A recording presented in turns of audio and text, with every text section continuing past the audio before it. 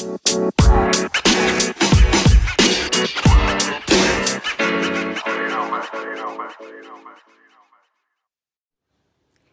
you've been feeling something akin to emotional whiplash, you're not alone. I have to tell you, so many people I've spoken to over the past week, and myself included, have been talking about this feeling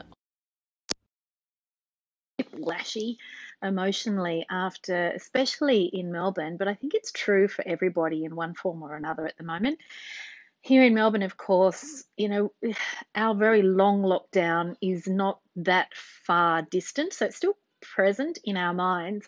So to go into a snap lockdown last week, even though it was for 5 days, which is, comparatively very short, was quite traumatic for a lot of people. So if you felt that, just know that you're not on your own. A lot of people were feeling that level of trauma and fear and anxiety, and I talked about it quite a bit last week.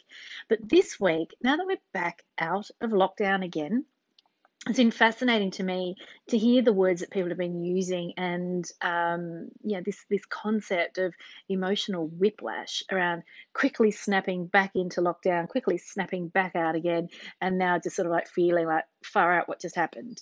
A lot of people are talking to me about that. I know that business owners in certain sectors in particular have also had significant financial pain around the past lockdown. So my heart especially goes out to those of you, especially those in hospitality and floristry and other industries that really did it tough in this past snap lockdown. But for everybody, and I'm going to say, if we're all feeling it as grown-ups, let's not forget that our kids are experiencing it too. So for everybody, there really is this emotional jerking around that goes on with all these rapid changes. And I think it's only fair that we give ourselves a little bit of grace and a little bit of space to feel all of those feelings and to be kind and compassionate to ourselves in light of those feelings.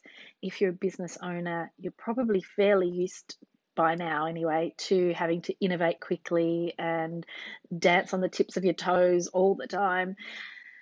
But it's fatiguing, it's exhausting, and it makes it incredibly difficult to plan. And that is another stressor in itself. I'll give you an example. Some of my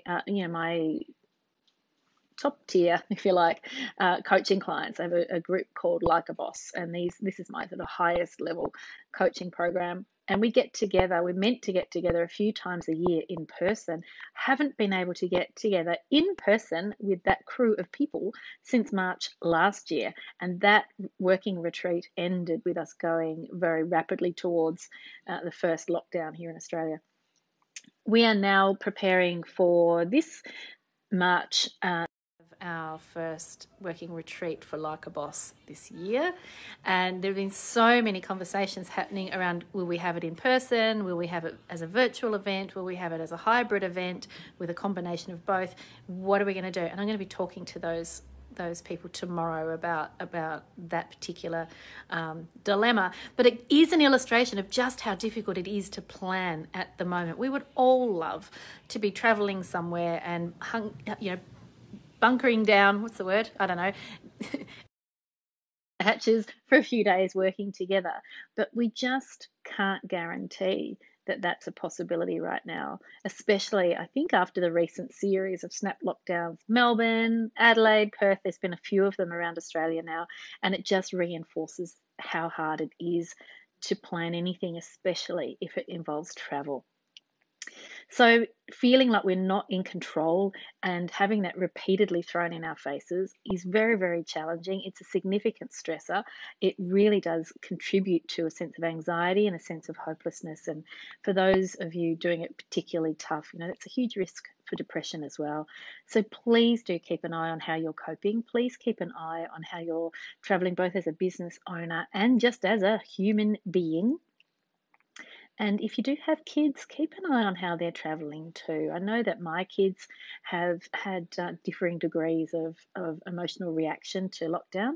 So keep an eye on yourself and your kids and your team members if you're a business owner too, because we're all feeling it to some degree or another. it is, that sense of being out of control that really does underpin it all, and not knowing when we're going to regain some sense of control. Now, COVID vaccines have started rolling out in Australia this week. That's very exciting. I think it is a double edged sword in terms of excitement that the vaccine has arrived, but uncertainty around when individuals will be able to access that vaccine depending on where they sit in the prioritised listings or phases of that rollout. So, if you're finding all of this really anxiety provoking, just know that that's a normal reaction. There is so much uncertainty around us, there is so much unpredictability, and we just can't do much to change a lot of these factors influencing our lives and influencing our businesses.